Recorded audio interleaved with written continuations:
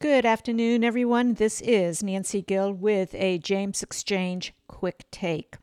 This evening, the Town Council of Scottsville will meet at 7 o'clock in council chambers and via Zoom to start the discussion on two special use permits, one on Bird Street and the other on Blenheim Road. These two special use permit applications have gotten a lot of attention from our citizens within Scottsville and living within close proximity to Scottsville. There was 3 community meetings held this past Saturday, which I will report on later on this week. I hope to couple it with the decisions Town Council makes this evening.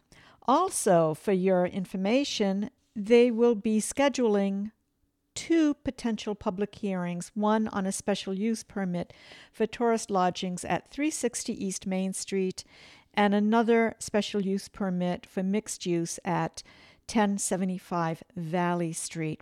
That's it for this quick take of the James Exchange. I will be back, and hey, reach out to me if anybody would like to comment, would like to have a conversation with me via my podcast. I am open to discussions on most things. Have a great day.